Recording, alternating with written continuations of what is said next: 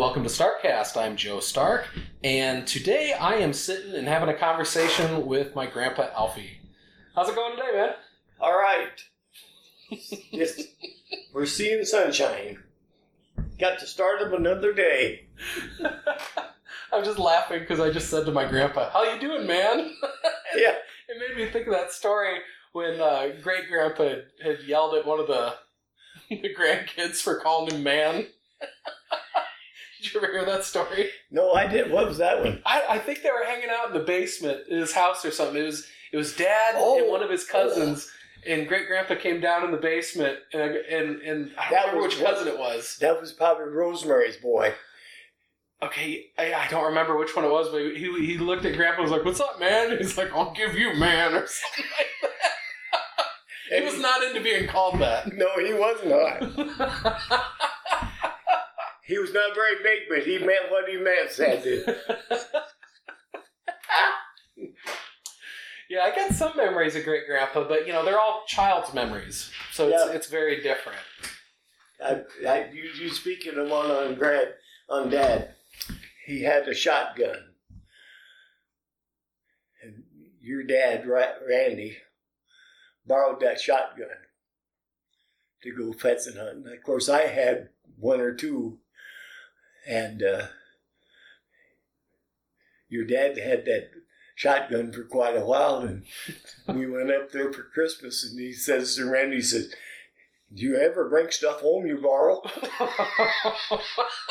He wanted his shotgun back. Yeah, I wanted his shotgun back. And I think it was a 16 gauge that I ended up buying that, and he's got it now, I think. Oh, okay. And I don't know if I've ever seen a 16 gauge. I know I've definitely heard of them. Oh, yeah. And then he had my Grandpa Elliot had a 12 gauge that my brother got. And I don't know how we lucked out to get that, because we usually didn't get much from the presents from the Elliots. Yeah, well, you grew up with a big family, too. Yeah, 10 of them. Well, there's 9 of us when we come up from Missouri. Mm-hmm. No, there was only 4 of us come up from. No, just 3 of us come up from Missouri. So how old were you when you moved here from Missouri? I was born on December 24th, 35, and we come to Iowa in March of 36.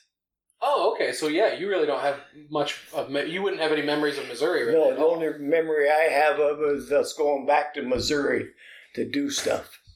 Okay. And where Dad lived, and I heard Dad's dad always raised mules, and Dad broke mules, and oh, really? Yeah, teams of mules. They farmed with them mules. I think, if I remember right, we come to Iowa with a team of mules and a wagon from La Plata, Missouri. Really? Yeah. So you rode up here in a wagon? Yep. That's I was only, I born December 24th. Yeah. So I wasn't very old. I was just a baby. And we moved over by Alburnett. Uh-huh. In some of my mother's relation to Johnny Jones's house. Dad was working for them when we come to Iowa. So then when did you move kind of out near Kewaskum? We moved up Kewaskum. We moved several houses. We lived up by Troy, and then we moved in several houses in Lafayette, mm-hmm. which is a few miles west of Alburnett. And Dad was in the Army, and he got out in 1946. That's when we went to Kewaskum to farm my mother's great uncle's farm. Okay. And we milked cows and fed pigs, and milked a lot of cows. I remember one of your brothers telling a story at one point of you trying to ride a cow. Oh, yeah. Like jumped into the creek or something. See that scar? Oh, no. That's where I fell off that cow in the creek. I said, when we went to the house, I said, "Don't tell Mom we was riding the cow." Did they tell on you? Yeah, she knew it. What did great grandma Helen think of that? She just bandaged it up, and there's my scar. How'd you get on a cow? Wasn't hard. We was pretty young. I never rode a cow. Well, we moved there in 44. See, I would have only been 9 years old, and You were 9 years old when that happened? yeah, Well, Aiden's 10. yeah. So I'm picturing Aiden jumping on a cow and riding. And there's Holsteins. Well, they was pretty tame, really. Yeah. And of course, we milked them by hand. And what a life! Yeah, I mean, I being pretty much a town kid, you know, Yeah. I love being out in the woods, but it would have been a totally different experience to actually grow up But on a you farm didn't- like that. You never heard this one then. Marvin's a young brother, just younger than I am. He lives out in Green River, Wyoming now. And they had a team of they always had a team of horses on the farm. And of course, we worked horses. And well, Marvin had a stick for some odd reason. And he went up and hit that horse in the rump with that stick. Well, that horse kicked him. Oh no! But it hit him right in the head here. And it split him open up there. And we was quite a ways from the house. And I remember telling him, I said, "Tell Ma you're running into a post." But she doctored him up. I bet she had to do that quite a lot. Oh yeah, she did. It was a full-time job. Of course, that's where Rosemary and Janice was born, in that house, Okay. and where we lived there, east of Kwaski. So how did you end up working on the milk truck? Now that was when we moved off of my uncle's farm down, Lowell Walter's farm down by north of Troy Mills, and we milked cows and stuff there. And we had a team of horses and a H farm. We farmed 160 acres All with the teams of horses? with a team of horses and the H farm. And I always helped Dad, but I always fed the horses. Anyway, Dad went out and checked the horses. Evidently, I didn't feed them just the way he thought I should have. Well, he'd give me a paddling, and well, I was just 15 or 16 years old, and I didn't like them paddlings. Of course, he was very strict, and after he paddled me, I went to the house and changed clothes and said, "See ya." And I walked to Kwaski, which was 8 miles, and I stayed with some friends for 3 or 4 days. I was a freshman in high school then Uh-huh. at Kwaski, and Dad would come. I'd see him in town, and he's sitting on the bench, and he said, "Well, Dwayne, you ready to come home?" I said, "Not yet." But then the next summer is when I started driving the milk truck for Lee Rasmussen. I was just 16 years old at that time. Uh-huh. Yep, hauled a double-deck load of milk. Picked up the cans every day and took them into Wapsie Valley Creamery. How I ever remembered you got to load them cans, because we have a double deck and you got to load them the way you pick them up, Uh-huh. and then then you got to put them back in the truck just right, or you had to move cans all the time. Yeah. But anyway, I Making more enjoyed work it. for yourself. And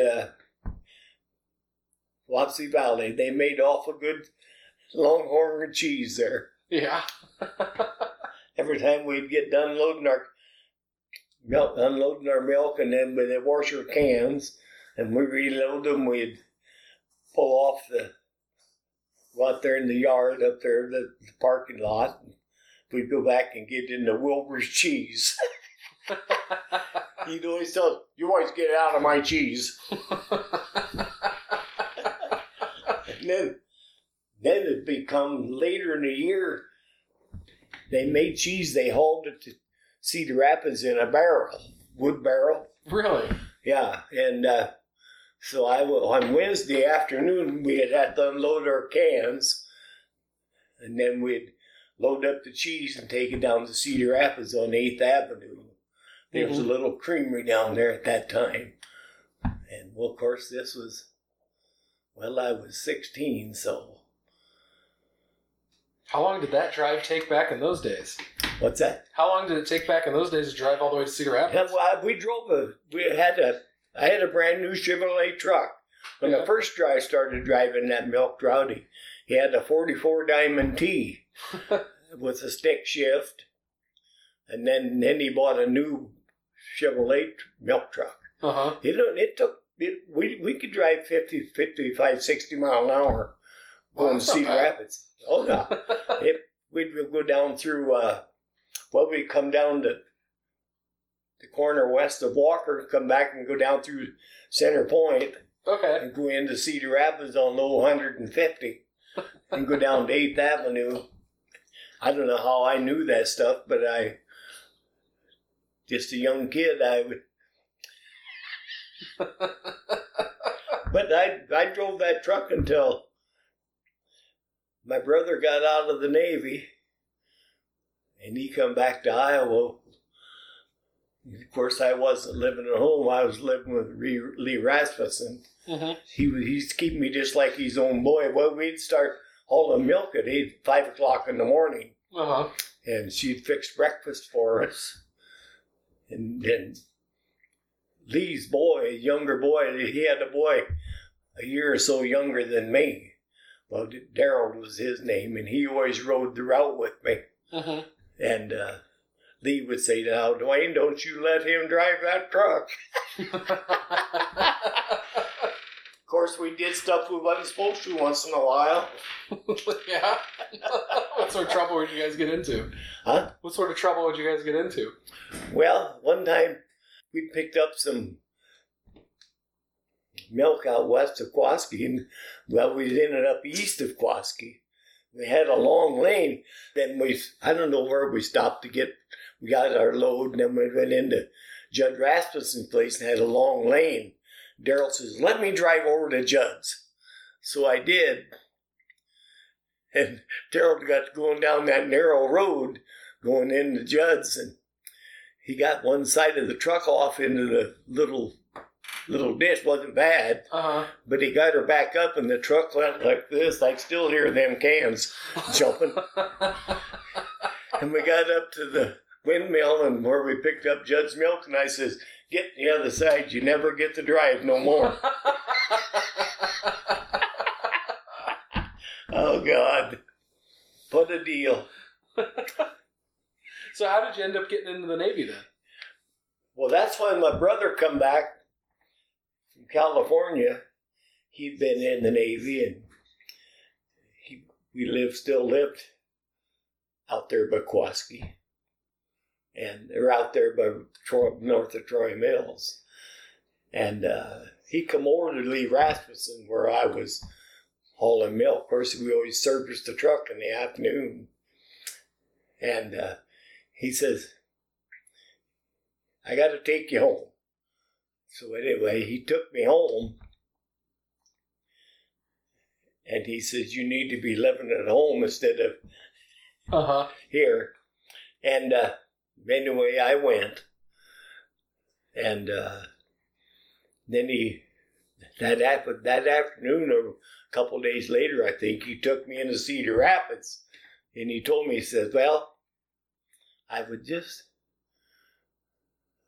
Yeah, it would have been the next year after I turned 17. Yeah, December I turned 17. And he took me down there and he said, "I'm going to get you in the Navy. We're going to straighten you out." And just like what he told me. But anyway, he took me down. The recruiting station was down on, I think it was on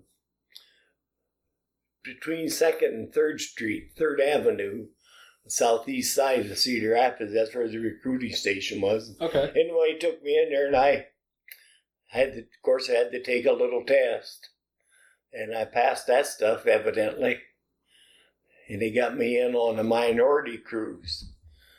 That is, if you get in before you're 18, Mm-hmm. and then you get out before you're 21. So that's why I went on a minority cruise, they called it. Okay. So that's how and then November of that year, or that same year I enlisted it, they got me in the Navy. They went to Des Moines and took the physical, and then they put us on the Pullman Mm-hmm. and took us to San Diego. Did you have to do like any sort of like boot camp, or how does that work Oh for yeah, the Navy? oh yeah. We had the first thing you got there is we got there in the evening. It took us 3 days to go across Mm-hmm. to San Diego, and they hauled us in a bus in there. Of course, we all got out. They took our civvies away from us, put them in. I don't know what it was. Anyway, they took our civvies away from us, give us our Navy sea bag, Mm-hmm. and then they give us a haircut. And then, we did, it was about 3 months of boot camp. Okay. And that was and then I spent Christmas in San Diego that year. And I went to a family's, I don't know, I got picked to go to a family in San Diego, fed me dinner on Christmas Day. Oh, that's cool. Yeah, it is. And I remember that. I always wished I'd have wrote them names down. Of course, I wrote your grandma letters Mm-hmm. and called her from San Diego when I was in boot camp. See, I've known your grandma since she was, 13? Oh. Yeah. Well, And, but anyway, and then after we graduated from boot camp, we come home for 14 days. Took a train back to Iowa, Mm-hmm. then went back to San Diego. And then they kept us around San Diego. That was in March, I think. Then they loaded us on a seaplane Mm-hmm. and flew us to San Francisco to what they called Paris Island, I think it was, up in San Francisco. Okay. They was getting us ready to go to Japan, and got on a troop transport ship, headed for Yokosuka. Took us 14 days. We landed in Yokohama, and that's a few miles north of this, or I think it was south maybe, of the Yokosuka base where I was going. That's a big base. It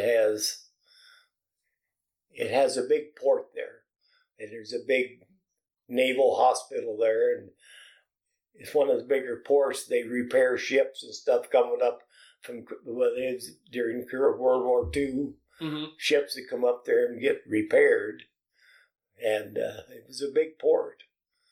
And then I was stationed with the Marines, and Because you're an MP, right?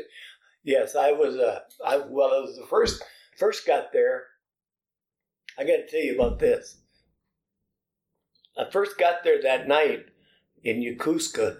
They brought us in. It was supper time, so of course, they took us to the mess hall to feed us, and I'll never forget this because then I got my tray of food, walking down through that big galley, and guess what? There sat my brother. He was coming to the States, and I was just getting there.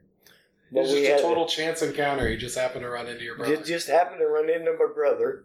He was on the Kwajalein Islands, and then he was coming back to States. Uh-huh. And this was This was probably about the 29th or 30th of April.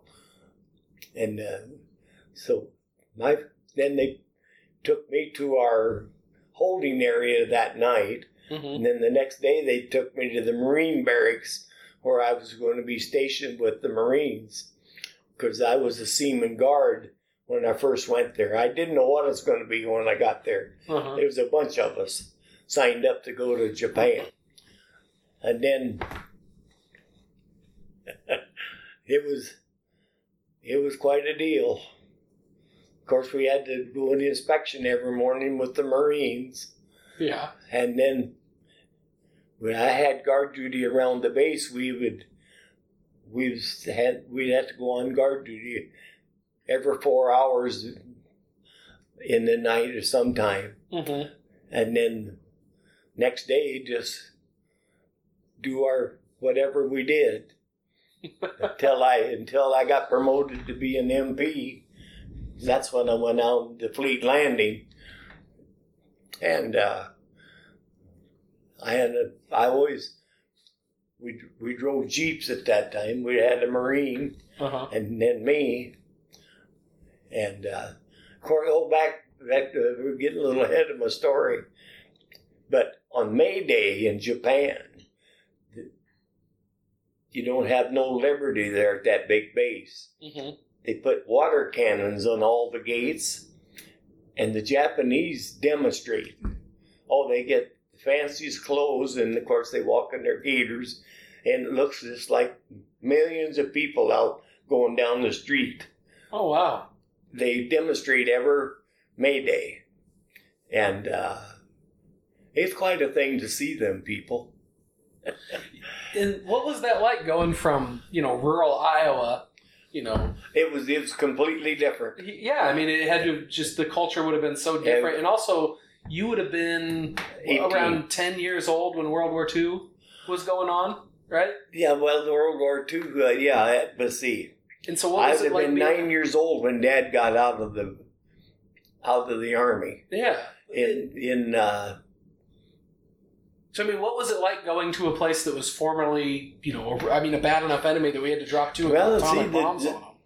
And after they signed that thing, the only people that had guns in Japan at that time was the police. Okay. The civilian population never had. They had all weapons gone. Uh-huh. And I don't know what they've got them probably today over there, but it was quite a thing. There was a Japanese policeman rode in the Jeep with us too. Yeah. Because it was a different language. Did you pick up much Japanese when you were there? Yeah, you pick it up. You can understand when they're talking. After you're there a while, you can hear "Doki no, Ohio gozaimasu" and this and that. That means good morning. I've heard it's a tricky language to learn. It is a tricky language, but we could tell when they're mad. Because they get to saying these odd words. Of course, that's the reason you got a Japanese policeman in, but you pick it up pretty quick. Uh-huh. And but there's crazy people come in, and them sailors come in to Fleet Landing. Uh-huh. Of course, they've been out to sea for quite a while. They're in there for one reason: rest and recreation. Yeah, and being an MP, you probably had to deal with them when they get Yes, on the line. we was trying to keep them sailors sober. I bet that was a trick. That was a big. You didn't do it. Then, of course, I rode in a Jeep until I got a permanent. There was a Corporal Palmbeer, and I drove a sedan. We checked the outer posts around the Yokosuka base, mm-hmm. and it's a big base. And people you can't believe, just like bees they call that souvenir alley. Yeah. Oh, God. The shops up and down the street, of course, geisha houses, this and that. And I remember, of course, they had yen over there, because we always had to change our money to yen. Uh-huh. And it was 160 yen to $1 at that time. Uh-huh. And, it was quite a thing. Of course, the M Club down there, they sold us. Of course, we was pretty young when we was there, but they always served us. If anything we wanted, we could have. Mm-hmm. And they'd sell us whiskey or anything. We was pretty young. We shouldn't have been drinking. Did you try warm sake when you were there? Oh yes, I've heard that's pretty stout. I've it never is. had it. Well, it's made of rice. It's a and, rice spirit. They get it hot, Mm-hmm. and that stuff will hit you. Then they have Akadama wine too. Comes in a. Then their beer comes. We used to drink a lot of beer. Of course, we had a lot of whiskey too. I didn't write home too much. I was not a good letter writer. Which Linda can vouch for that. But then you were only until you were 21? Yep. Well, I got in Yokosuka in April of '54, and I come home in May of '56. They took me to Tokyo, and I got up there, and of course there was a Navy guy there at the counter where we was going to put you on they usually put you on seaplanes. Mm-hmm. Not seaplanes, but I mean they don't have seats. And anyway, they fly in. This Navy guy said to me, he says, "You hang back." And they got me on I got on a pair American Airlines. Oh, nice.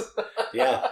Didn't have to ride in a cargo plane. Didn't have to ride in a cargo plane with the Marines. And but anyway, I remember it was a 4-motor job, and we landed in Midway Island to refuel, and then we left there, and that was in the sand dunes, you might say.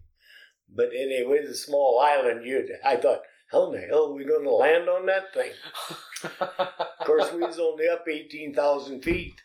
But then we went to Hawaii, and we was there about 4 hours. We had one engine that fired, so they had to work on that, but they wouldn't let us off. Oh, no. And then we flew into Travis Air Force Base in San Francisco from Hawaii. And then that's when I went to Travis Air Force Base. Then they put me on in that, I can't remember what that base was right there. Paris Island or something anyway. Right, not too far from the Oakland Bay Bridge and the Golden Gate Bridge. Okay. And you could go across the bridge, you could see Alcatraz. And then Oakland Bay Bridge, it's a big bridge there. And then I got an air flight out of San Francisco to Cedar Rapids and come back, and I got here. It was May of '56 when she had just graduated. No, I went to graduation, didn't I? Now I think I bought you that cedar chest for your graduation present. It's upstairs. Oh, that one? Yeah. Those things are the best. Huh? Cedar chests, they're the best. Yeah. I love that smell of cedar. Yeah, it does. But Rod made that one at the end of the bed. Oh, cool. Yeah, in there. And then that's what your grandmother and and then I was here. I lived in Independence, that my folks did. And then I went back to San Diego at the end, but about the end of May or anyway, that's when I went to San Diego and went aboard the destroyer. Oh, okay. And then I was on that until, I was stationed in San Diego on the Ingersoll it was. Well, there's a picture of it. Yeah. And we'd go out every day. We'd go out all week and have shore bombardment. Mm-hmm. Shoot the 5-inch projectiles. You got to keep practicing. You just be on a destroyer and you just go off the coast and just shoot at the coast? Just go out there. I don't know where we'd anchor out at night out there, and then I remember we'd always come in on Friday evening. Sometimes we didn't get in there till midnight. It was kind of funny. This captain we had, he was a destroyer commander. Or not the destroyer, subs commander, but anyway, he was the captain of our ship. And I remember we'd tie up along ships out there in the bay that was anchored at buoys because we didn't go into the piers at midnight. And that captain would just fly into them things. I wondered how in the hell we going to get stopped. He'd take that thing and... Of course, the guys up on the bridge on that where they run. Of course, I was a watchman up on the bridge, and then the executive officer would tell us, "We ain't having no liberty tonight. Then you can go in liberty on Monday or Saturday." The captain would tell him, "Anybody that wants to go on liberty's welcome to go in. We will get you ashore." And if you stay on ship, Saturday morning you have inspection. So you'd go in and stay at an all-night movie. Yeah. And fool just around. Just to avoid being caught up in an inspection. That didn't have to stand inspection the next day. Unless you had duty. But it was quite a thing. And then do you feel like you learned some good discipline out of it and stuff? Oh, they taught me discipline, exactly. Did it straighten you out?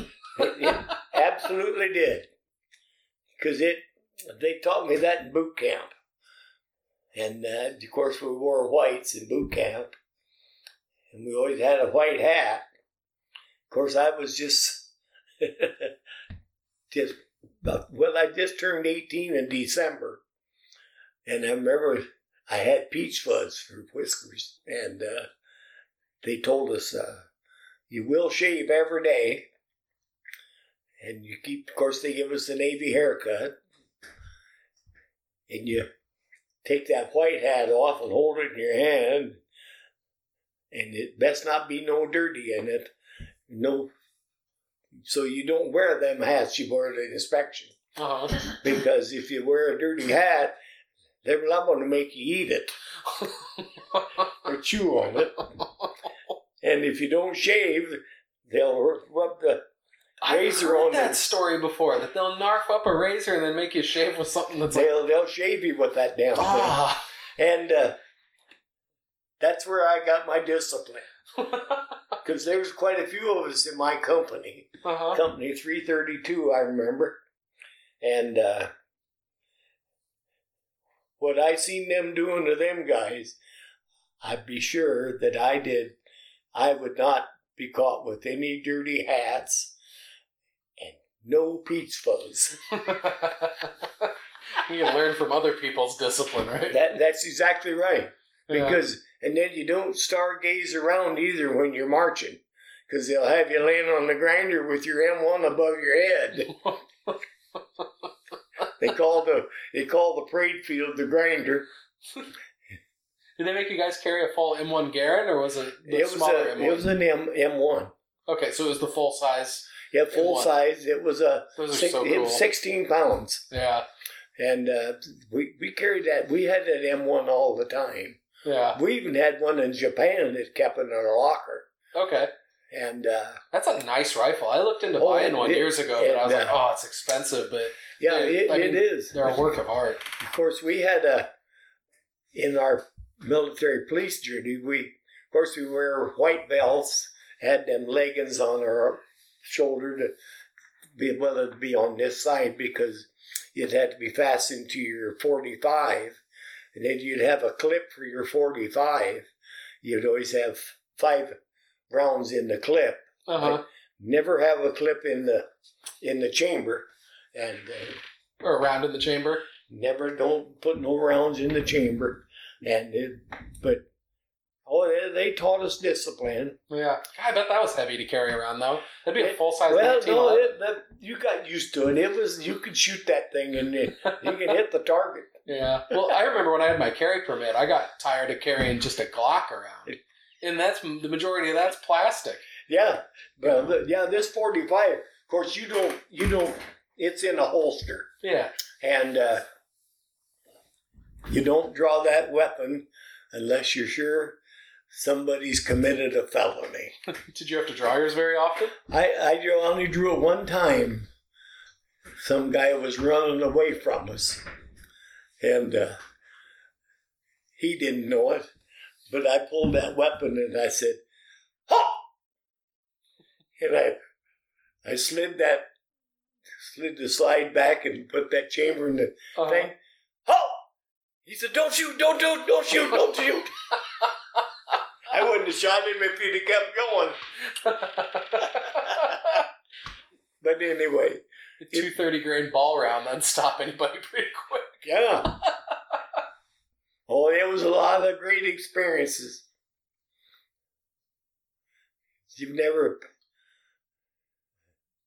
I remember one time, Couple Palm Bear and I, we'd get called down to the M Club one night about midnight. And of course, there's rickshaws around there, and there was this Marine off of one of the ships that had him pull him down to the M Club, and before he went back to ship, and he was pretty loaded, and got down there, and he had tore that rickshaw, just tore it to pieces. Oh no. And I says, "Why in the world did you do that?" He says, I can still hear him, he says, "He charged me 400 yen to ride that down here." And he says, "I thought I bought it." So I tore it up. Oh no. We had to take him to the police station. Yeah, I bet. He charged me 400 yen. That's a little over $1. I suppose that'd have been a lot more money back then. 360 yen to $1, like I told you. Yeah. I never. Well, forget. $1 would have been a lot more money back. I mean, you were saying a movie was 12 cents. Well, that was in Kwaski. Yeah. But anyway, yeah, in Japan it was free anyway. The Really? movies, oh yeah. And of course, they only paid us $55 every 2 weeks, so we didn't make much money. Well, you don't need money because Yeah. I think when I went to Japan, I think I weighed 153 or 4 pounds, and when I come home in '56. I weighed 190 pounds. Oh, jeez. And, well, they fed us good. Yeah, it sounds like it. And, well, they kept us in shape because we had to do calisthenics and stuff. We marched every Friday. Yeah. If it didn't rain. If you're eating well and exercising a lot, you're going to put on a lot of muscle. Oh, yeah. It was a great experience. Had the Marines inspect us. Of course, we'd have to go out there. We had a gunny, second-class gunner's mate was our company commander, us Navy guys. Of course, there was a staff sergeant. The Marines had shoes built up so he could be taller. And he'd come That's up. hilarious. He'd come up to you, and when you go to inspection arms, and then you push the thing back, and when he grabs that weapon, let him have it. Yeah, right? And when he gives it back to you, be ready to take it. But it was quite an experience. Yeah. And they did teach me. Of course, you always break a few rules once in a while. Yeah. I know, jumping ahead a little bit, but how did you end up owning a golf course? How did I end up buying that golf course? Right out here. Let's see. Well, I'd been working in the lumber yard at that time. Well, I worked for the county before that, and then I quit that job, and I was working in the lumber yard. But anyway, they were selling the lumber yard. And that's when I built a new house down on Valley Street. And, of course, I golfed out there when Doyle Benson, Pat Sherman and them's dad. Mm-hmm. He worked at Link Belt, and he owned the golf course. He built the golf course, in fact. Okay. And I was out there fooling around and playing golf, and he come up to me and he says, Alfie? I said, yeah, Doyle. He says, you ought to buy this golf course. I said, God, Doyle, I don't have money to buy that. I just moved upstairs down there, and that we lived in 1 year of that upstairs where Greg Schaefer's lives. And he says, oh yeah, you can afford it. And I says, well, just for how much money do you want for this thing? And he says, $30,000. And what year was this in? This was in the summer of 1969. Okay. And he owned 27 acres, and the shed was there, and all the machinery, and the clubhouse. Mm-hmm. Although they built onto it, we built onto it, and I think they done some more. But anyway, he says, now here's what I want. I'm going to tell you what I'm going to do. He says, I want to have you pay me $5,000 down. And he says, I'll carry a contract at 6% interest on the $25,000 that's left. So that's how we bought the golf course. And then I sold that house to Greg Schaefer's. I asked Linda, well, I got Linda. I'm surprised she went along with it because we just built that new house. Uh-huh. We'd lived in that basement 4 years. And then we got finished the upstairs. She said, God, we want to get to live up here a year. And my grandpa died that fall when we was out remodeling that house we had to move into because it was an old shack. Uh-huh. And wasn't it, Mom? What? That house out the golf course. Yeah. And we remodeled it. And then Greg Schaefer's paid me my money on my golf course. And we had money left. But then that's how I owned the golf course. And then I sold it in. We run the golf course, Linda and I and the boys, with a little help. And I went to the superintendent's shows around. They teach you stuff about the golf course. Kenny Delaney was the superintendent at Twin Pines, Cedar Rapids, and he really helped me a lot on the golf course. And he took me, and then Leon Short run Little Wheels Limited down to Iowa City, where you buy your golf carts and stuff and your chemicals. And he always took me under his wing. I bought a new, Doyle had a 7-gang mower and it was kind of wore out. And I pulled it with the 8N Ford, the mower. And, but I bought a new, I think the second year I was there, I bought a new 5-gang Jacobson fairway mower. Oh, nice. And, I tell you, I got to tell you about, I'm telling you stories. But I went into the bank, this Bill Burnell that owns our bank, he's got several banks around. At that time, he owned this one and the one up the Walker. And I went in there. Of course, I had money in the bank, but I didn't like to spend it because you need money for expenses.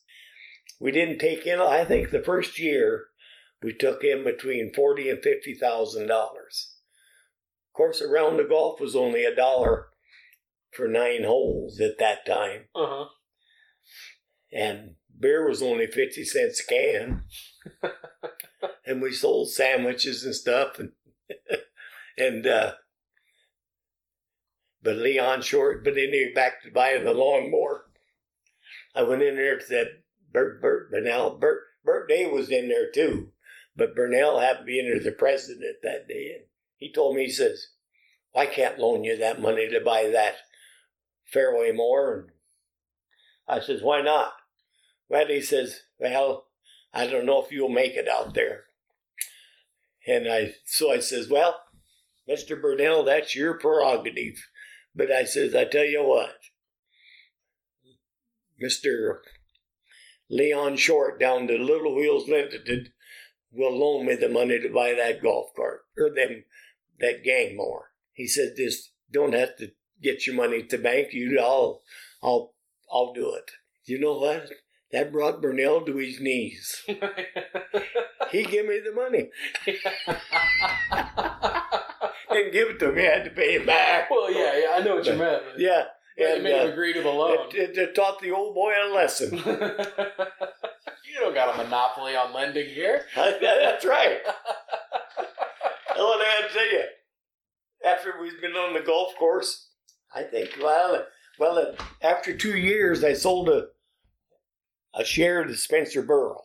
Mm-hmm. He bought half interest in the golf course from me. And at that time, Stan Caesar was a real estate guy here in town. And he was always out the golf course. He come out there one day, and after Spencer and I was partners, and that was in 71 or 2. Anyway, he said that rock house I bought up there on Summit Street, he says, I got a house I want to take you down and show you. Well, I walked by that house when I lived at one on Valley Street when I worked for the road department.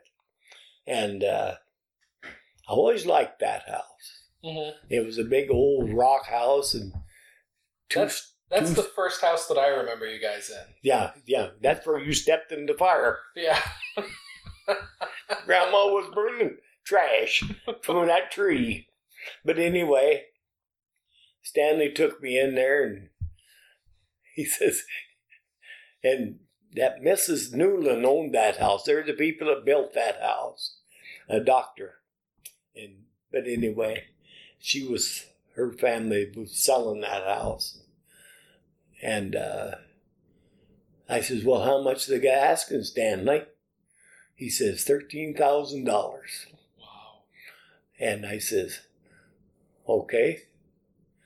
So I went up and talked to Bert Day at the bank. And I says, I got a chance to buy that house up there on Summit Street for $13,000, which is a bargain.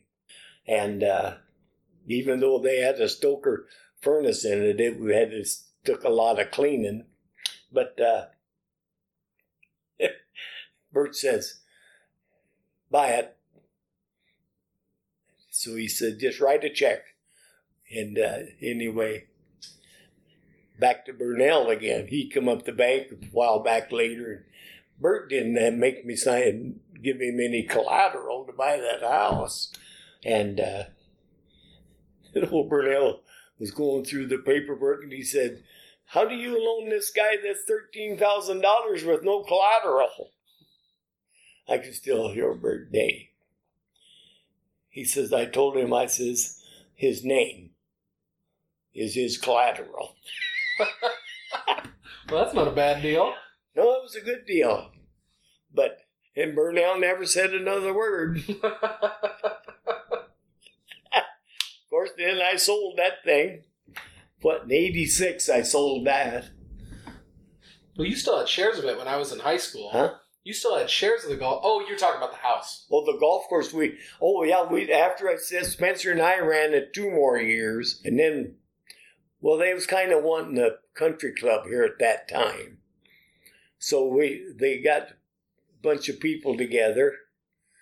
I think we ended up with 16 of us. Yeah, because I by the time that I was old enough to go out there and start golfing in high school, I remembered I used to be able to go out and golf for free because you had so many free passes. Yep, I had shares. And they just had like a notebook that had a bunch of people's names in it. I remember they'd have to flip through till they'd find your name. You know what? But I remember Rod, my Uncle Rod living out in that house when I was a kid. Well, he worked for the golf course a couple of years. Okay. After we moved in the house, into the rock house in 73. And see, Randy, your dad graduated in 76. And Rod graduated in 80. And that's when, after we sold the golf course and he got out of school, him and Susie run the clubhouse and he took care of the fairways Okay. and stuff out there. And Yeah, I remember going out there and staying with them a lot before they had their kids. he always said, he says, we should have kept this golf course. We should have never sold it into a corporation. Well, it got to if they'd have done what the corporation would have did, what we started, we had 100 shares in the golf course. And they wanted to make it into a country club. If we could have improved it an awful lot. And we did improve it some, but not near as quick. And but there's 2 or 3 guys in the corporation that thought they wanted to buy it, and they wouldn't. But of course, the rest of us wouldn't sell our shares. Yeah. Then we ended up selling the whole thing. But you just think of the time. By the time we had that thing, I paid $30,000 for that thing. Uh-huh. And then when we sold it to the guy that owns it today, he gave us $500,000 for it. Yeah, that's quite an increase. It is. And then, like I told Grandma, and I can tell you today, I sold that thing 3 times. I sold a share to Spencer Burrell for half of what I paid for it. And then we sold it into a corporation. And they paid us, Spencer and I. Uh-huh. And then we sold it to this guy that owns it now. And I think each of our shares, that $500,000, I think we got, $33,000 or $4,000 each. Yeah, that's not bad. See, I told him, I says, well, Spencer made money twice, and I made it 3 times. And I paid out of my pocket $5,000. Yeah. At that time. And I just think what I made. Yeah. And then I bought that house. And then we sold that house. We fixed it up a little. Well, we did. We put a new roof and a new kitchen in it. And I gave $13,000 for it, and I sold it for, it was too cheap. Yeah. But I sold it to Deb and Steve over here. I think it was for $43,000. And that was the Rock House? Yeah. Yeah. Yeah, because I remember when you guys sold that and then moved into this place. Yeah. And I give $22,000 for this one I bought it. Wow. It's crazy when you think about It inflation, because my house, like I have a tiny little ranch house, and it was $85,000. And I think you got that Rock House up there for, did you say $13,000? Yep. That's a beautiful house, and it's huge. Oh, that was, they started hauling rock to that house in 1910. And then there's some rock layers from down to Tottville. I knew their name at one time. I'll think of it. But anyway, they're the one that done the rock work on that house. Yeah, because it's got like the field stones. That's right. It's got the you don't call them nickel. No. Don't do that. Don't say it. Rocks. I know what they were called. We don't need a history lesson. Oh boy. I'm just teasing you. Yeah, I know. We get a, you know what? Well, I got to be very careful. Jamie gets right after me, and your ma does too. Yeah. Well, I says. And that's part of being the history. age that you guys are, is that, think about it, when you first came to Iowa, you rode in a wagon. That's and right. Now we're living in a world where, like look at this tablet. Like, could you conceive of owning something like this when you were a kid? Nope. Like, the amount of changes, both societal and technological, that you both have lived through. Like, you've seen such a crazy change in the way that human beings live on this planet. It has been a change. Yeah. And we baled hay. We made loose hay when we farmed. Matter of fact, we had done loose hay up to Kwoski, but They always call it the meeting place. I could take you up there and show you them places someday. Yeah. I can show you all the places we lived around Lafayette. Where my brother's coming up from Louisville. Now, he'll be here by the 15th, I think. He's going to stay 2 months up to Independence. In his Really? camper. Oh, yeah. Oh, cool. And I told your mother, your grandma, I says, I really ain't ready for him to come up here because Linda not remembering. And then, well, we'll do things. Yeah. And she's doing pretty good, I think. She won't talk on the phone, the horror. Yeah. And see, that's already, that's at Alzheimer's. Yeah. And it's just, I told her, I says, well, we just got to deal with it. I know. I read articles online about different treatment things, but they're just not there with it yet, and They're not there yet. Did you see that old box over there under them papers? That we brought that up from Missouri. That's the Stark Bible. Oh, wow. Is in that. Bring it over and show it to him, Linda. Yeah, I think I've seen that before. We can check it out. Your I know uncle, you've seen me your uncle remade that box for Grandma. Oh, okay. That's and excellent. did you know my mother was born in this town? Yeah, I think you'd said that before. And you know where? Great grandma was born in that house right over by Grub Street in Center Point. Yep, that's it. And that was my great grandpa owned that stuff, that house, Wilson Jones. And when I got you was talking about me getting in the gas station. Yeah. When I was climbing trees, I went down after Linda and I went down when I was climbing. Did you do that after the golf course? Or when did you have the job where you were trimming trees? That's just after I got. Well, I got that job. My brother took me down when he got me out of driving the truck. He had me a job climbing trees. He fibbed to that guy about my age. He told him I was 18. And Earl Wyatt. Been right after. After the Navy or whatever. That was before the Navy. Okay. But anyway, and then we went down.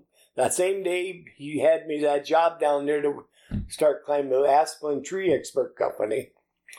He says, I got you a job here. You go to work.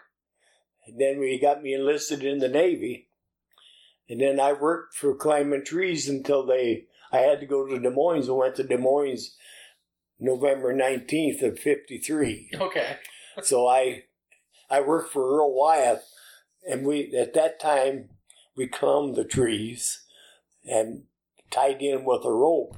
Mm-hmm. And we had our saddles on, and we tied in way up the tree, and we'd swing around and trim the trees away from the high lines and stuff. And when I left and went to the Navy, I didn't even tell Earl I was leaving. I just left.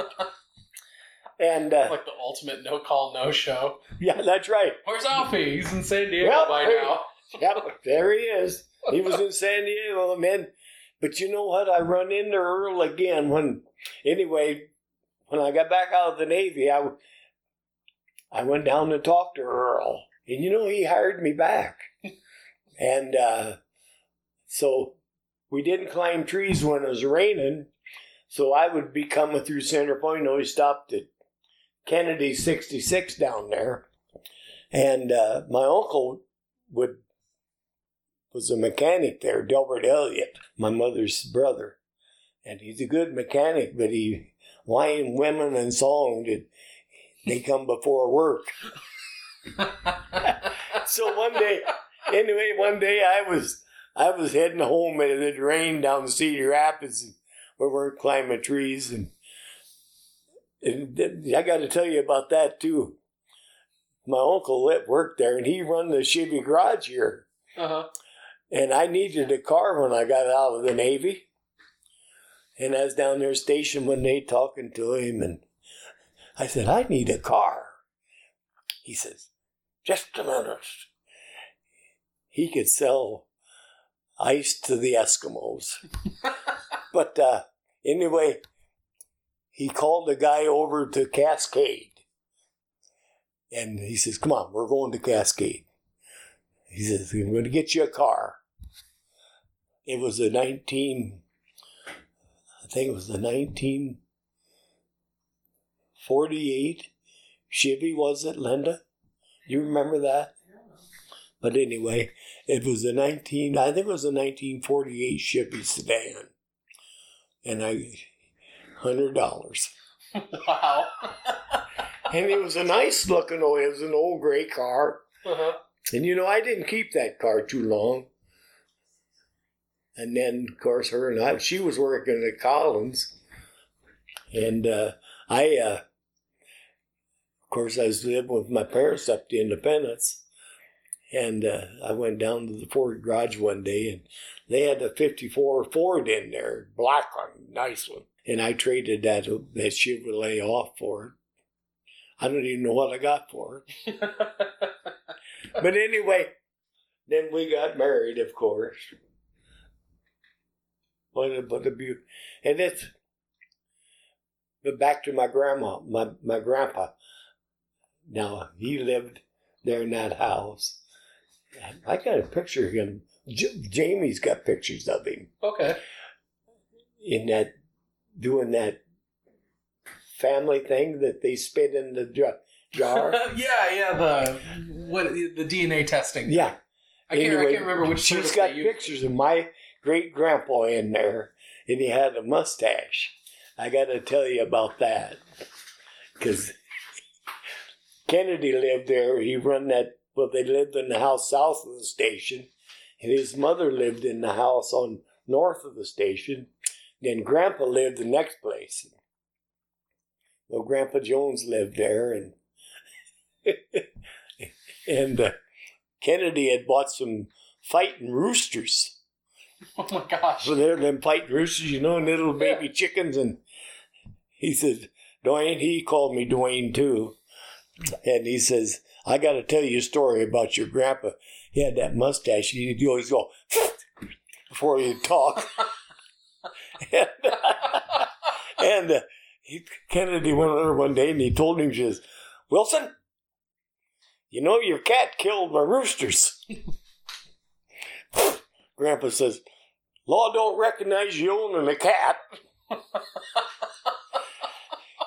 Kennedy, what a reply.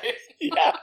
Kennedy says to him, well then, Wilson, you wouldn't care if I shot that cat, would you? Guess not.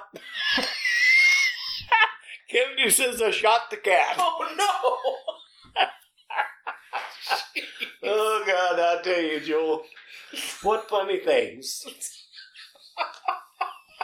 How did you end up owning the service station then? Huh? How did you end up owning the service station? Well, I bought that when I quit working for Wall Boys. I worked for Kennedy down there for 3 years.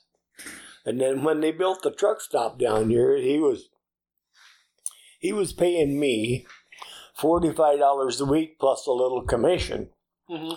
And, when they built the 150 golf stop, they're still there.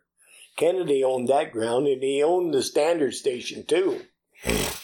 Well, Connie Dunn was running the Standard Station at that time, and Connie wasn't doing too good down there, so Kennedy sent me down there to see if we get that place doing better. Mm-hmm. And I worked with Connie Dunn in there for a couple of years. And then Kennedy was telling me down there station one day, he says, well, Gilbert Knob was the guy that helped him get the station going. And he told him, he says, you don't want to pay that guaranteed salary that you're paying him $45 a week. And he says to me, he says, we're going to change the way we pay. I says, oh, yeah? I says, we're going to change the way. What are we going to do? Well, I'm going to take that salary away from you, and I'm going to have you work just on the commission. I says, I don't think that'll fly. So, anyway, I told him, I says, well, if I find a job, I'll probably quit. Anyway, Harlan Staten come in there. He was, we had the veterinarians in Harlan Staten.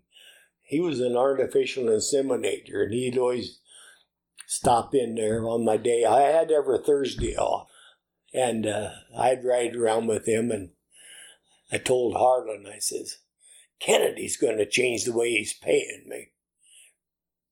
He worked at Link Belt at the second shift on top of his first artificial insemination.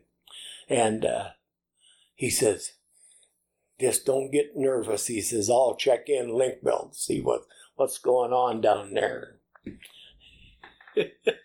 And I think that was in 1960, I think. Wasn't it? Huh? No, it wasn't. Hell no, Rod was just born. No. Yeah, we was living up on the Central City Road in Arlen's house, Arlo Kid's house. Yeah. But anyway, Harlan says, come in the station one day, and he says, Friday, you go down the Link Belt. You be there at noon. And he says, now if you go in there, it was on 6th Street there, by the railroad tracks, and there was the lumber yard and stuff there. And you know where it's at. Yeah. And he says, if they tell you they're not taking applications, you tell her, well, I'm supposed to.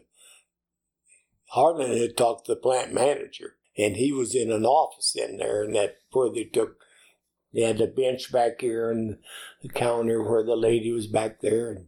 And sure as the world, she says, well, we're not taking applications today. I said, well, I'm supposed to. This guy lived out in Toddville. I can't remember his name, but I know it, but I can't say it. But so I went back and talked to him, and he says, well, you go home. And we was in there an hour or so talking. Anyway, before I got home, he'd called my wife and says, you have your husband go back down to Cedar Rapids and take a physical. So I went down there by 39th Street. There was where you turn up to Cedar Rapids Country Club, or 29th. But anyway, there was a doctor's office there. So I went down there, but I went to work the next Monday. Can you believe that? Politics. Yeah, it's not what you know, it's who you know. That's exactly right, Joe. But I'll never. Harlan Staten, he always smoked them what they called them, one cigar, they had sweet something. Swisher Sweets? Swisher Sweets, yeah. He was always smoking them things. But anyway, he says, boy, he says, if you screw this job up, I'll kick your ass clear to your shoulders. I bet after he pulled strings to get you in there. Yeah, that's right. But you know what? I worked there 90 days, Joe. You've never heard this, have you? I don't know.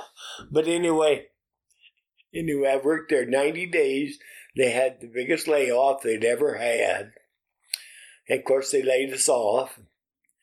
I was living up in that house on Central City Road. And so Monday morning, after I got laid off on Friday, I was down to this gas station. Wilbur Oliphant come in there, and he was the foreman on the road department at that time. And he always come in every day and bought a pack of cigarettes.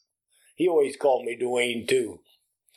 And so I was in there that Monday morning. I was going to go work for Dale Matheny that night in the truck stop. $1.25 an hour for 12 hours. And hardly heard that. Wilbur says, Dwayne, what are you doing here? I thought you was working. Well, I was, I says. But I got laid off. They had a big layoff. He says, you want a job? I said, well, yeah. He says, come down to the shop in the morning. So I called Matheny and says, I won't be in. I got a job for tomorrow. Went to work for the road department. Didn't have a chauffeur's license. I says, I don't have a chauffeur's license. He says, we don't care. They filled out the application on the job, and then they put me to work. And then I took the truck down to Yeah, they had a license thing in the courthouse at that time. And I went down and took my chauffeur's license, got my chauffeur's license. You know, it is, like I've told you before, it's not what you know, it's who you know. It's true. I mean, that's just the way the world works. And it's still working that way. Yeah. And it's very good. How sweet it is. Yeah, right. Now, one of the things I remember a lot when I was a kid was the horses that you had. Oh, yeah. How did you end up getting a team of draft horses? That's when I went to work for Wall Boys, and then I got in the station. Gerald Wall and I had a agreement to disagree. Well, Jerry Malota and I was a plasterer and a hod carrier, and I was a hanger. I did everything for Wally. Anyway, when I was on the golf course, my first winter out there, Gerald Wall always bought, he rented that in Urban Depot where the Golden Age people are, over there in the Urban, along the bicycle path. Okay. And I worked in the lumberyard. Well, they would buy carloads of plaster and carloads of blue board. Okay. And I'd go over there and help them unload them. But anyway, make a long story short, the first winter I was out the golf course, Gerald and them, of course, they knew me from the lumberyard. And Gerald come out there one night and he says, they were remodeling the Fed building down there where the city hall is now at that time. And I think that was probably in the winter of 70. Anyway, Gerald says, you want to come down and be a hod carrier down to the Fed building? And I said, well, yeah, I'll come down and do that. And you know what a hod carrier is? You mix mud and they put it in a trough like this. Mm-hmm. And then you put that mud that you mix in the mixer up on their board. Oh, okay. And you carry it on your shoulder. It's a hod carrier. And but he started me out at $5.85 an hour. That's not bad. No, it was good at that time. And of course, I had to join the labor's union to work there because it was union. Well, Gerald and them wasn't, but some of their employees was. Well, he told me, he says, you'll probably have to join the labor's union. And it always tickled me. That guy come in there about the second day I was there working. He says, well, we got to get you in the labor's union. It's number 43, I think. Still is down Cedar Rapids. And I said, I ain't got the money to buy that, get that, but I'll pay it, give you so much every so often. I had the money to pay for it, but I didn't want to do it. And because I didn't know how long the job was going to last. But it lasted, well, I've worked for him off and on 10 years. Oh, wow. And got up to $10 an hour. And anyway, that guy keep coming back in there. He said, you got to pay me some more money today. I says, okay. And he says, oh, by the way, he says, I hear you own a golf course up to Center Point. You're dragging your feet. He says, you got the money to pay me if you can own a golf course. Oh, boy. I don't know who told him I owned that golf course. I said, well, that's just a cow pasture pool place. It's just greens piled up, but it worked. Still going. It is. I haven't been out there in a long time. I haven't either. I've heard that they did some nice improvements on that. Well, I think, they have. But this guy's trying to sell it now. Yeah. Somebody told me he's about to go broke. Well, how did you end up getting the draft horses, though? Okay. I was working in station. And of course, Virgil Hines always stopped in there, and he had them horses out here. We had them draft horses out here north of town. And I liked them when we worked a team of not Clydesdale, but Belgians. Yeah, when you were growing up, because that was how you guys farmed. That's right. And so Virgil, I got to go on the Waverly sale with him and this and that. And then he had a couple of mares that he wanted to take to Ohio and get them bred. And so anyway, Gary Webster and I and Andy Mass from Waverly took them horses over to Ohio, them two mares, in Virgil's pickup in his trailer to get them bred. Well, when they had them colts, they were nice looking colts, them ones I bought up the Waverly. I think I paid around $900 for the pair of them. Okay. And was that Tim and Tom? Yep, Tim and Tom. I used to ride in the wagon with me. Yeah, I remember Tim and Tom, and I remember Marie. Yeah. And I remember Marie had a colt. And... I got to her. I thought I was a millionaire. Well, I had you speaking of that, me speaking of it. As the guy in Alburnett told me, he says, of course, I knew him, Lester, something was his last name. He had a lot of horses over south and east, the west of Alburnett. And he says, Alfie? I said, yeah, what is it? He says, there's only two people who can afford horses. I said, well, who's that? Kings and fools. I bet it's expensive to keep horses. It is expensive. The reason is I got too many of them. I think I had 5 of them down there at one time. I remember I used to ride my bike down there after school, and I'd feed them. You remember touching that electric fence? Yeah, vividly. So how's that story go, Grandpa? Well, I remember how it goes. That's where I pumped water for the tank. Had the electricity, I had an electric fence there to keep them horses from riding the fence. And you was down there helping me. We was together quite a bit. And you says, what's that? And I says, that's electric fence, Joe. And I says, Joe, don't you ever touch that, because it'll bite. Pretty soon I turned around and you just a screaming. I said, Joe, I just told you. He said, I had to see. I still remember that. I got hit with 2 surges from it before. Yeah, you do. Go. It does. Every time that thing clicks. Every time I touch. And it's hot. Yeah, I remember I had to climb up the fence to touch it. Yep. Because it was just the one wire along the top. Oh, I tell you. But that's how I ended up with the horses. And I'd go to Waverly, and I'd go up to Hooky Country, and then I'd go to the horse sales up there. And Linda used to go to the horse sale once in a while when she could get off work. And but that's how I got the horses.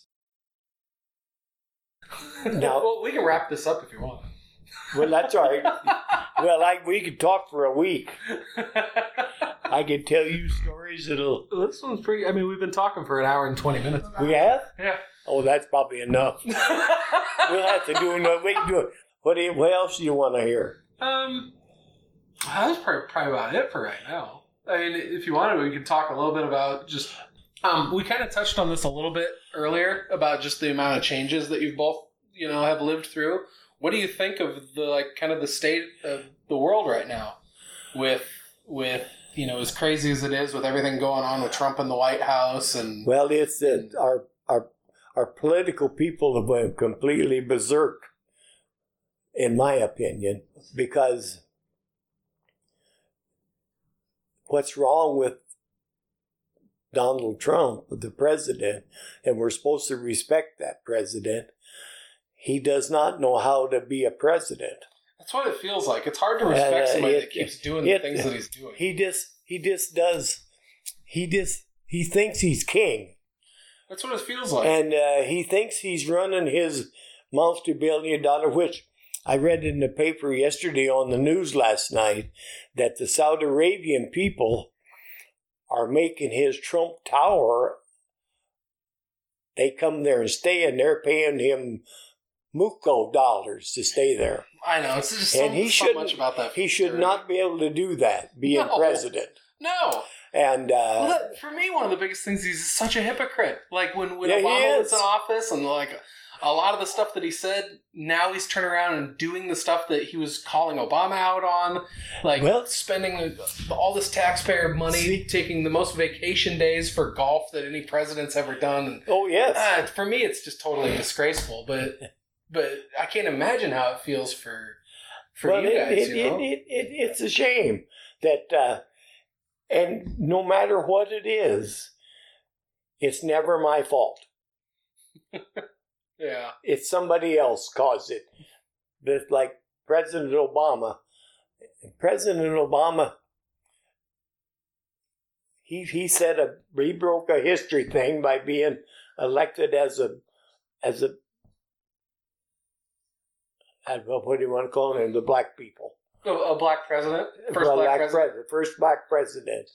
And he done a good job, but there was some of them people in the Republican side did not like him. There's probably people down in South in the Democratic side too. Mm-hmm. And probably the same way.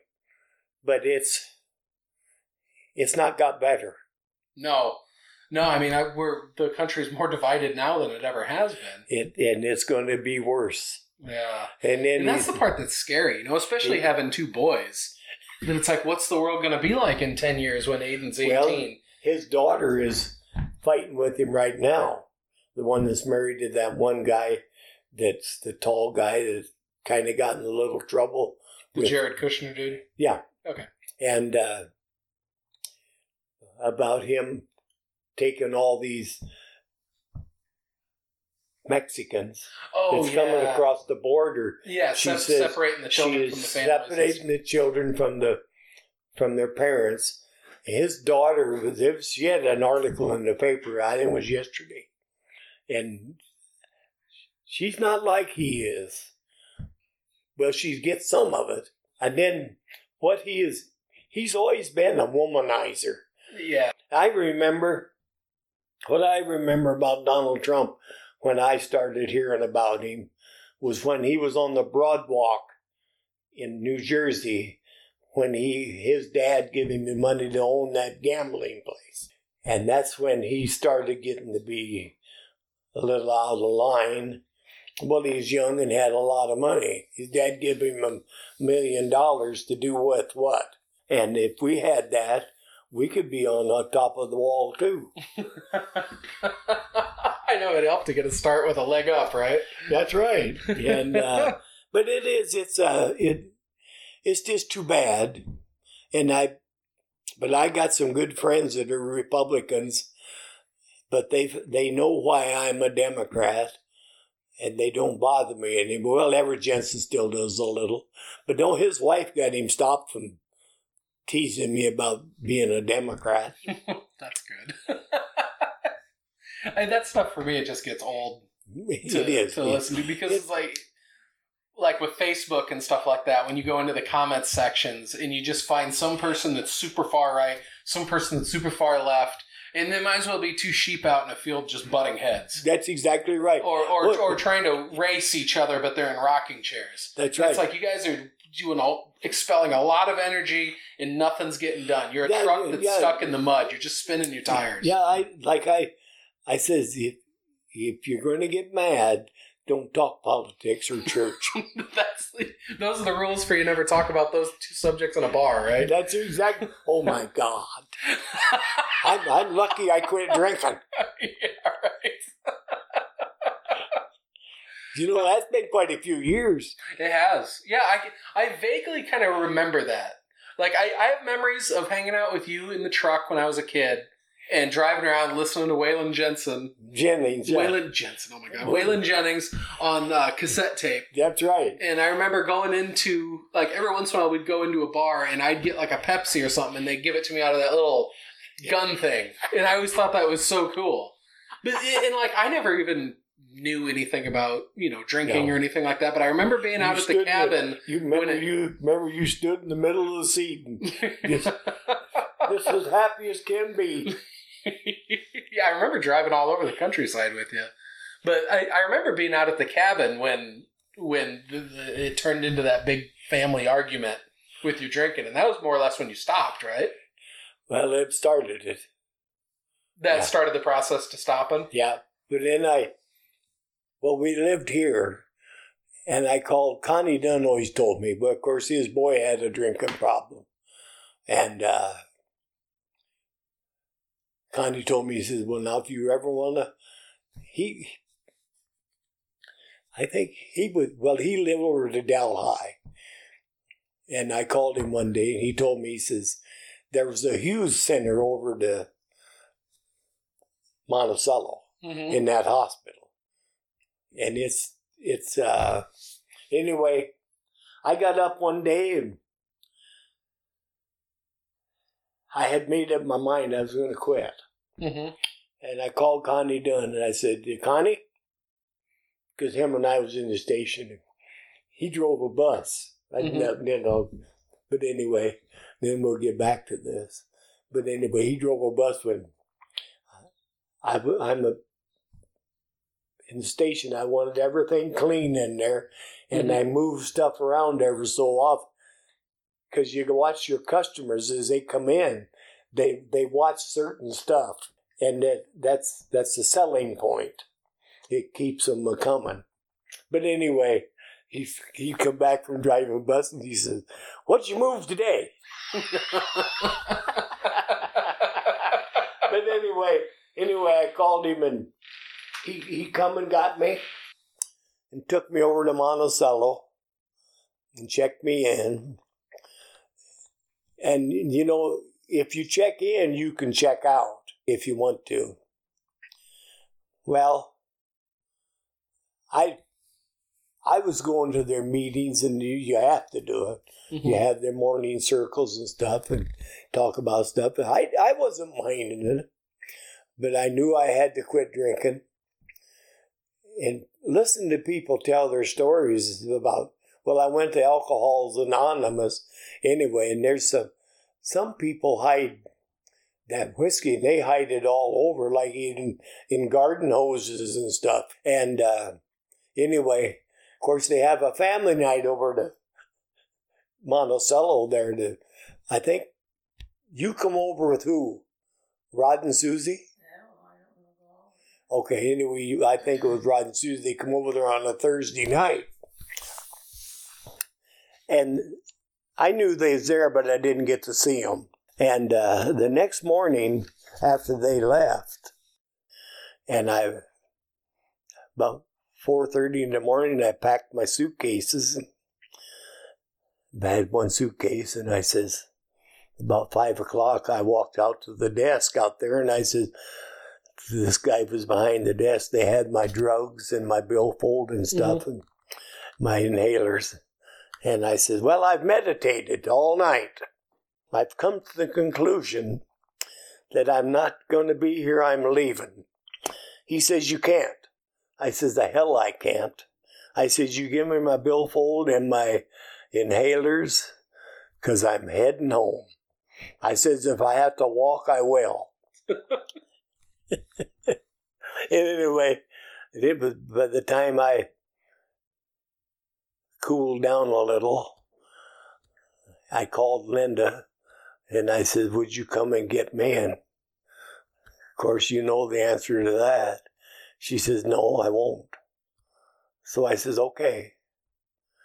And I told her, I said, but Linda, I'm going to get home somehow.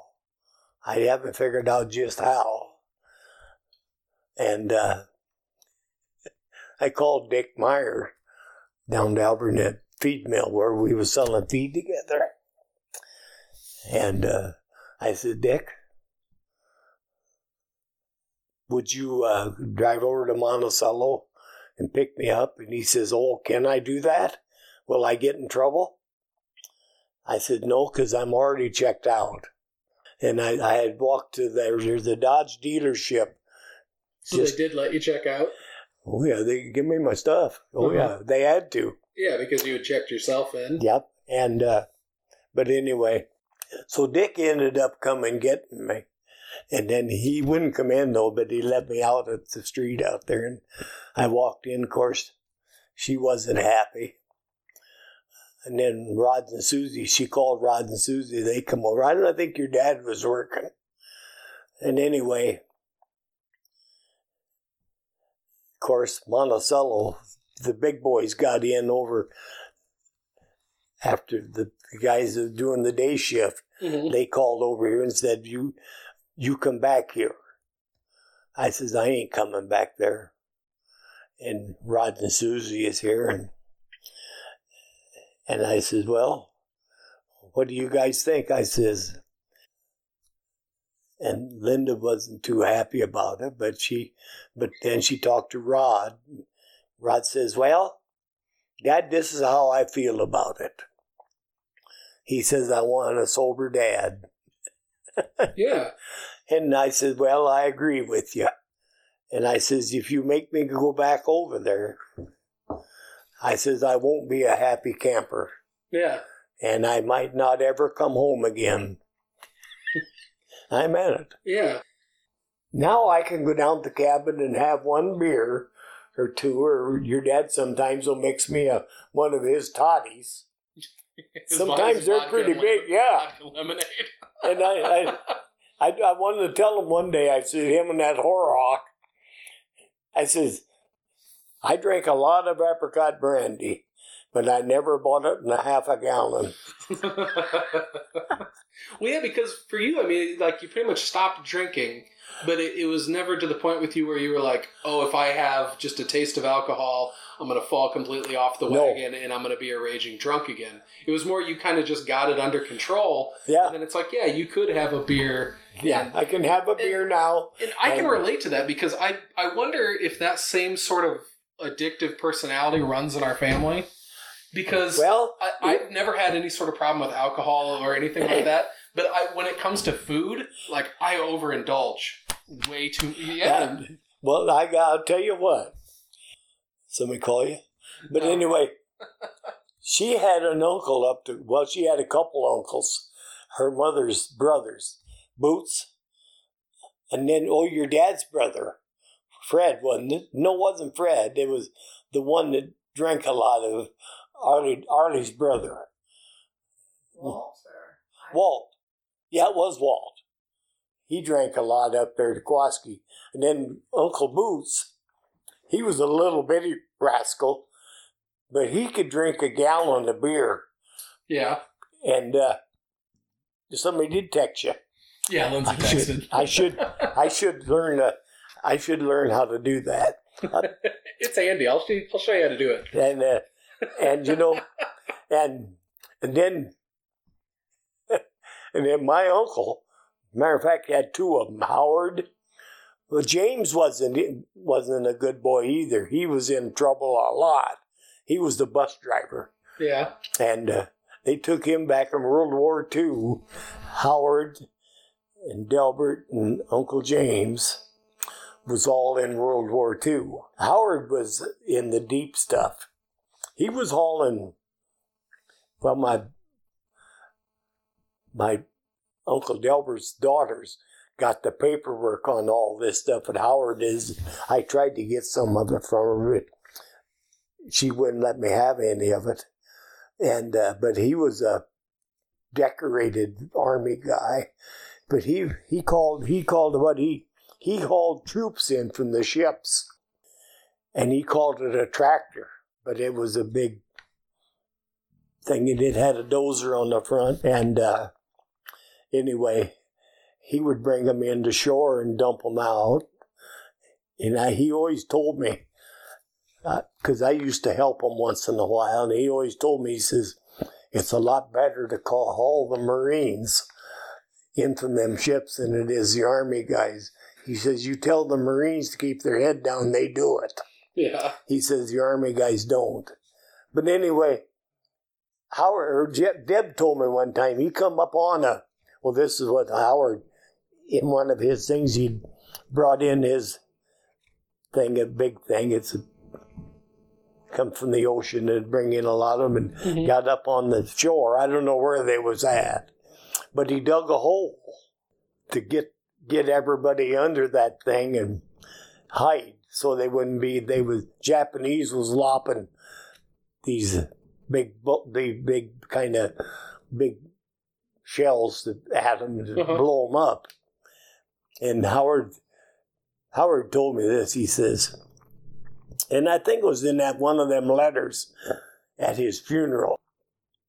Howard had these guys all down under that tank or that whatever it was. And a bullet landed on with one side and a big one landed on this Howard. And Howard says, fellas, we got to get out of here because the next one's going to hit right in the middle. No kidding. And it blew that thing to pieces. Oh. And they was all out from under it. And... but there was a lieutenant that was talking about that at his funeral that was with Howard over in there in Japan, or over in Germany, or wherever it was. I was going to tell you, is that still going? Yeah, it's still going. We can wrap it up if you want. Well, anyway, we could do that. But anyway, I'll tell you. But you can shut it off if you want to, and then I'll tell you. Okay. Well, it was awesome talking with you. Well, it's all right to talk about our past. I know. Well, that and... I don't know. I've put this off for so long that, I mean, I've been doing this podcast now for like a year and a half. And, I talked about wanting to do an episode with you, before I even recorded my first one. Yep. And so, it took a while to get it done, but I'm glad we sat and talked for a while. Well, yeah, we got a little, you never hear about what went on. That's true. And we carry it with us.